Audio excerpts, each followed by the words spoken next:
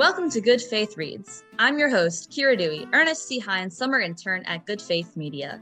Good Faith Reads is a short podcast released twice a month in which we focus on one of our book authors at Good Faith Media. We've published more than 100 titles under our Nurturing Faith book imprint, and we invite you to check them out at goodfaithmedia.org/bookstore. Today's guest is Pastor Tim Moore, writer-in-residence at Sardis Baptist Church in Charlotte, North Carolina, where he was the pastor for nearly 20 years. He is one of the editors of Taking on the Cross, Reimagining the Meaning of Jesus' Life and Death. He's joining us remotely from Charlotte, North Carolina. Tim, welcome to the podcast. Thank you, Kira. It's good to be here with you and with your readers. Well, we're glad to have you. A standard question we ask authors on Good Faith Reads: tell our listeners in one sentence what the book is about. Taking on the Cross critically questions atonement theologies, which are popularly captured by the phrase, Jesus died for our sins on the cross. And it offers pathways for reimagining the meaning of Jesus's life and death. So tell us more about the genesis of the project and how you connected to and collaborated with various authors to create this book. Well, the theology of substitutionary atonement, this idea that God killed Jesus as a substitute to satisfy God's wrath against humanity's sin, has become more and more problematic over the past half century, as Christianity in general has been questioned more seriously by society. It portrays a wrathful and unforgiving God, which is accepted by fewer and fewer people, both in the church and people outside the church who might be thinking about faith. Over the past several decades, we've seen theologians like Rita Nakashima Brock and Denny Weaver and Dolores Williams, Mark Heim and James Cone describe how destructive this theology can be, particularly in the context of the United States. A few years ago, John Ballinger, Amy Mears, and I were among a small group of pastors talking over dinner at an Alliance of Baptists gathering about this theological and church ministry problem. The group decided that we would ask the Alliance, hey, could we do one gathering around this topic, talk about this idea? In the process of that, we asked a couple of seminary professors, Ben Sanders and Graham Walker, to join us in the adventure, and the five of us ultimately formed the editorial team that created this book to go along with the Alliance of Baptist gathering that was held this past spring. So most of the authors of the book are people that the five of us solicited. We knew they had an expertise in a particular area, and we sought them out. Although, sometimes we got turned down. But whenever we asked somebody about writing on a particular topic and they said no, we would always come back and say, hey, who do you know, if you can't write this chapter, if you don't have time to write this chapter, who do you know that could do it almost as good as you? So we got some great leads that way. The Alliance of Baptists also put out kind of a broad request, said we're going to tackle this topic at our gathering in a year. We said, send us your ideas, send us your abstracts for an essay. I have yet to personally meet Mark Boswell, but he sent in an amazing abstract about walking with the crucified in a hands-on ministry that he directed in the Louisiana Delta. All the authors are Baptist or have been Baptist, with just about all of them having relationships with the Alliance of Baptists or the American Baptist Churches or the Progressive National Baptist or the Cooperative Baptist Fellowship. Given that these are all essays by different authors, what can you tell our listeners about what themes tie them all together? So the book has three main sections. It begins with theological and biblical discussions from various perspectives that reimagine how to look at Jesus's life and death on the cross. For instance, Beth Ritter-Kahn, who's a professor at Belmont University in Nashville, uses a feminist theological approach to interpret the second creation story and then to disconnect it from this story about the cross. Anthony Neal, a professor at Mississippi State University, writing from a Black liberation perspective, connects the experience of the cross with the experience of the lynching tree in our nation's history. His chapter clearly rejects this idea of a white American secular Christianity that has operated as an undercurrent in our society and in our churches for hundreds of years. Amos Lopez Rubio, a Cuban Baptist pastor, writes from a Latin American liberation viewpoint and sees the cross as Jesus's identification with the crucified peoples of the world. Every chapter in this section addresses the cross from a theological or biblical perspective from peoples outside the white church experience. For readers who identify as white or who worship in historically white congregation, this section will give you a panoramic view of how Jesus's life and death is being reimagined in the world. The second section offers church resources. Atonement theologies are embedded in our liturgy, our hymnody, the practices of communion and baptism, and faith formation. So this section offers churches that may want to either reject or just eschew substitutionary atonement. It offers them new pathways for worship and for faith formation. For instance, Anita Peoples, who is one of the pastors at First Baptist Church in Seattle, has a chapter titled Accompanying Children in Constructing a Theology of Jesus's Death. It is one of the must-reads in the book. If you work with children, if you work with young people, you got to read that chapter. Because the way many churches today teach children about Jesus's death can be traumatizing. Anita offers not only age-appropriate guidelines for discussing Jesus's death, but then provides a theology that doesn't begin telling second graders how sinful they are. Laura Mayo, who's a pastor in Houston, has a chapter on believers' baptism. Pastors Amy Mears, Russ Dean, and Deb Conrad offer different chapters on church liturgy. Aretha Fluker, who is at Bright Divinity School, discusses the way womanist theology describes Jesus as a co-sufferer and co-conspirator, and how this can offer hope and transformation through the processes of faith formation. In our final section, we offer tools for ministries of pastoral care and justice ministry. Michelle Nickens, who is pastor of a church in Northern Virginia and who is currently the vice president of American Baptist Churches USA, has a powerful chapter on how atonement theology has provided a shield to protect domestic violence abusers, and how liberating us from this theology can help liberate women and children from their male abusers. Katie Edwards, who's a staff member in American Baptist Churches, discusses how storytelling can provide racial healing. When we change the story, we change mindsets. Rodney Sadler, who is professor at Union Presbyterian Seminary, but he's still a Baptist, explains how the salvation of faith alone enabled slave owners, Ku Klux Klanners, and Jim Crow segregationists to do terrible, terrible things to Black Americans and then righteously sit in church on Sunday mornings with their sins forgiven. He calls us back to a theology and a ministry of justice that reconnects faith and action.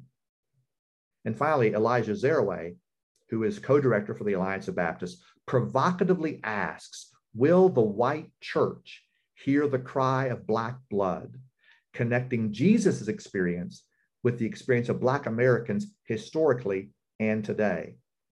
So the whole book, Kira, critiques atonement theology and reimagines the meaning of Jesus's life and death, first through theological and biblical discussions, then by offering church resources for worship and faith formation, and then finally by providing tools for pastoral care and justice ministry.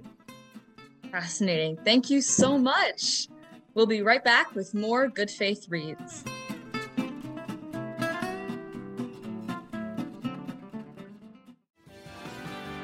Hi, I'm Tyler Tankersley, Senior Pastor of Ardmore Baptist Church, and we invite you to join us for our newest podcast called Speaking in Parables, where we explore the stories that Jesus told and how to apply them to our lives today. You can find more information at ardmorebaptist.org/speakinginparables. Welcome back to Good Faith Reads. Today, we're joined remotely by Tim Moore, editor of Good Faith Media book, Taking on the Cross. I'm Kira Dewey, Ernest C. Hines summer intern at Good Faith Media. Tim, could you tell us about your editing process? Did you have to sort through which essays to include, or did you know from the beginning they would all be part of the final product? How much of the process was editing content versus checking for grammatical errors? How did you and the other editors divide the work? Please just talk about the process. We knew we wanted a text for the church. We didn't want an academic book where Sunday school classes or small groups would discuss these ideas and then place the book on a shelf someplace and go back to doing church the same way as before. We wanted to offer practical resources and information that churches can use to transform their ministries. And we knew we wanted to hear from voices beyond the white church, something beyond patriarchy. We wanted to hear womanist and feminist voices, Black and Latin American liberation voices, and voices beyond the US American experience. We wanted to get beyond the echo chambers of like-minded people just talking to each other. I guarantee every reader will come across ideas they have never considered before. One or more of these authors are going to broaden your horizons, and readers can then decide how far they want to walk towards those horizons. But if you are adventuresome, there are going to be several new horizons awaiting you. One of the writing challenges we gave our authors was to keep their chapters short. We wanted a text that Sunday school classes and small groups could read and study together. And my experience as a pastor told me that busy, hardworking, family-raising church members don't have hours on end to read in preparation for a class.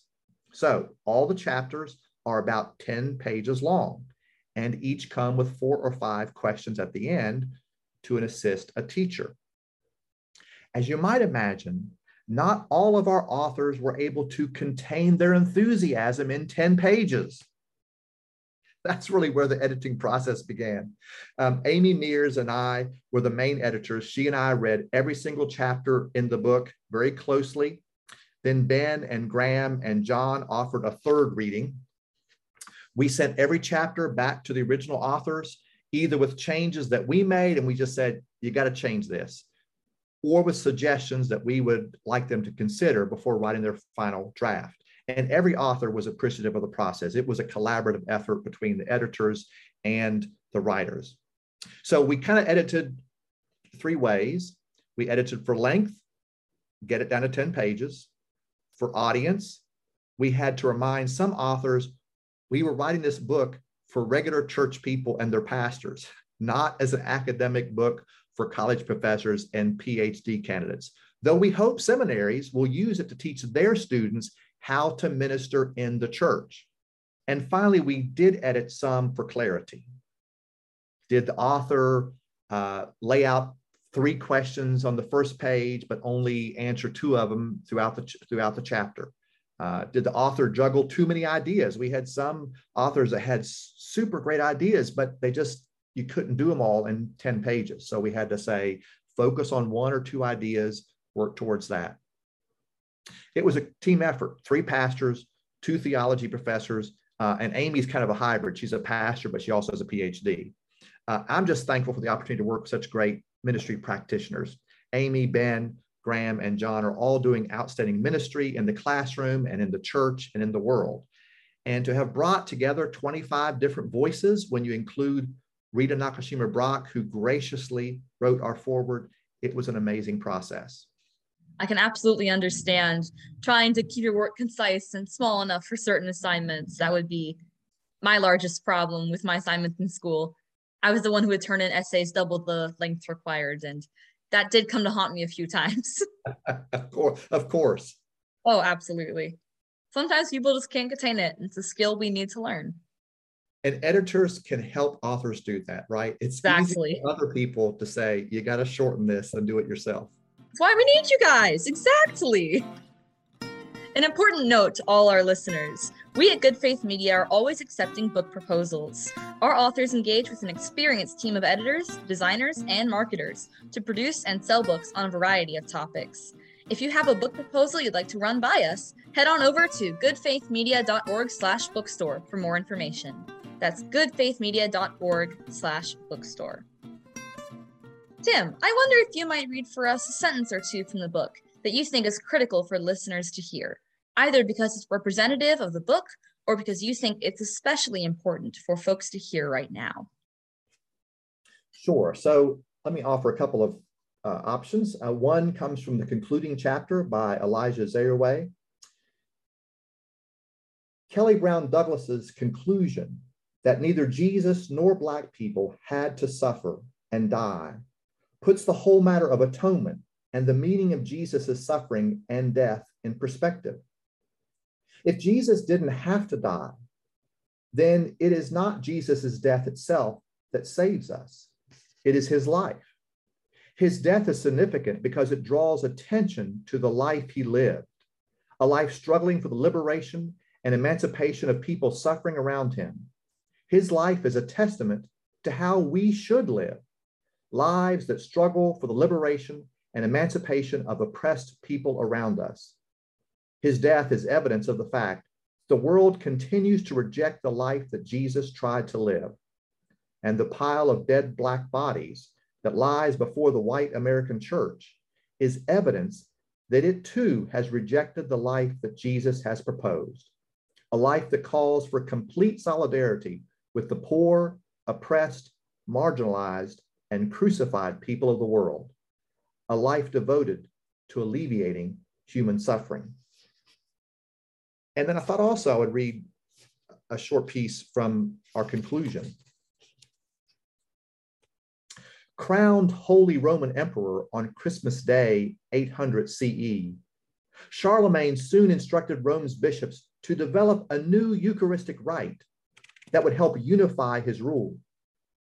The Carolingian liturgy presented the Lord's Supper as a sacrifice of Christ's body, changing the Gallican symbolism of the meal from a thanksgiving of the resurrected Jesus to a reenactment of his death. By the time Anselm wrote Why God Became Human in 1095, crucifixes had become commonplace in Western European churches, and no one could remember when the Lord's Supper was a celebration of the resurrected Christ. Nearly 300 years passed between Charlemagne's edict and Anselm's theory of atonement, yet the two are undoubtedly linked.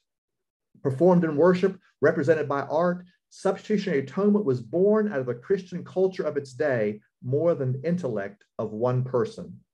It was floating in the air of every chapel and cathedral in Europe, scattered by the crumbs from bread broken at every Mass, waiting to land in someone's quill and ink to give it language. The chapters in this book were written not to rival Anselm or Calvin, but to scatter different crumbs from the communion table, to add a fresh scent in the air floating in sanctuaries, to change the conversation by reimagining Jesus's death on the cross and its meaning for worship, faith formation, and the ministry of God's peace and justice in the world. Beautiful words for a thought-provoking idea. Thank you so much again for being here. For the audience, our guest today on Good Faith Reads has been Tim Moore, editor of Taking on the Cross. This book, along with more than 100 other titles, is available as both a print book and ebook at goodfaithmedia.org/bookstore. Tim, we appreciate you being our guest today. Thank you so much, Kira.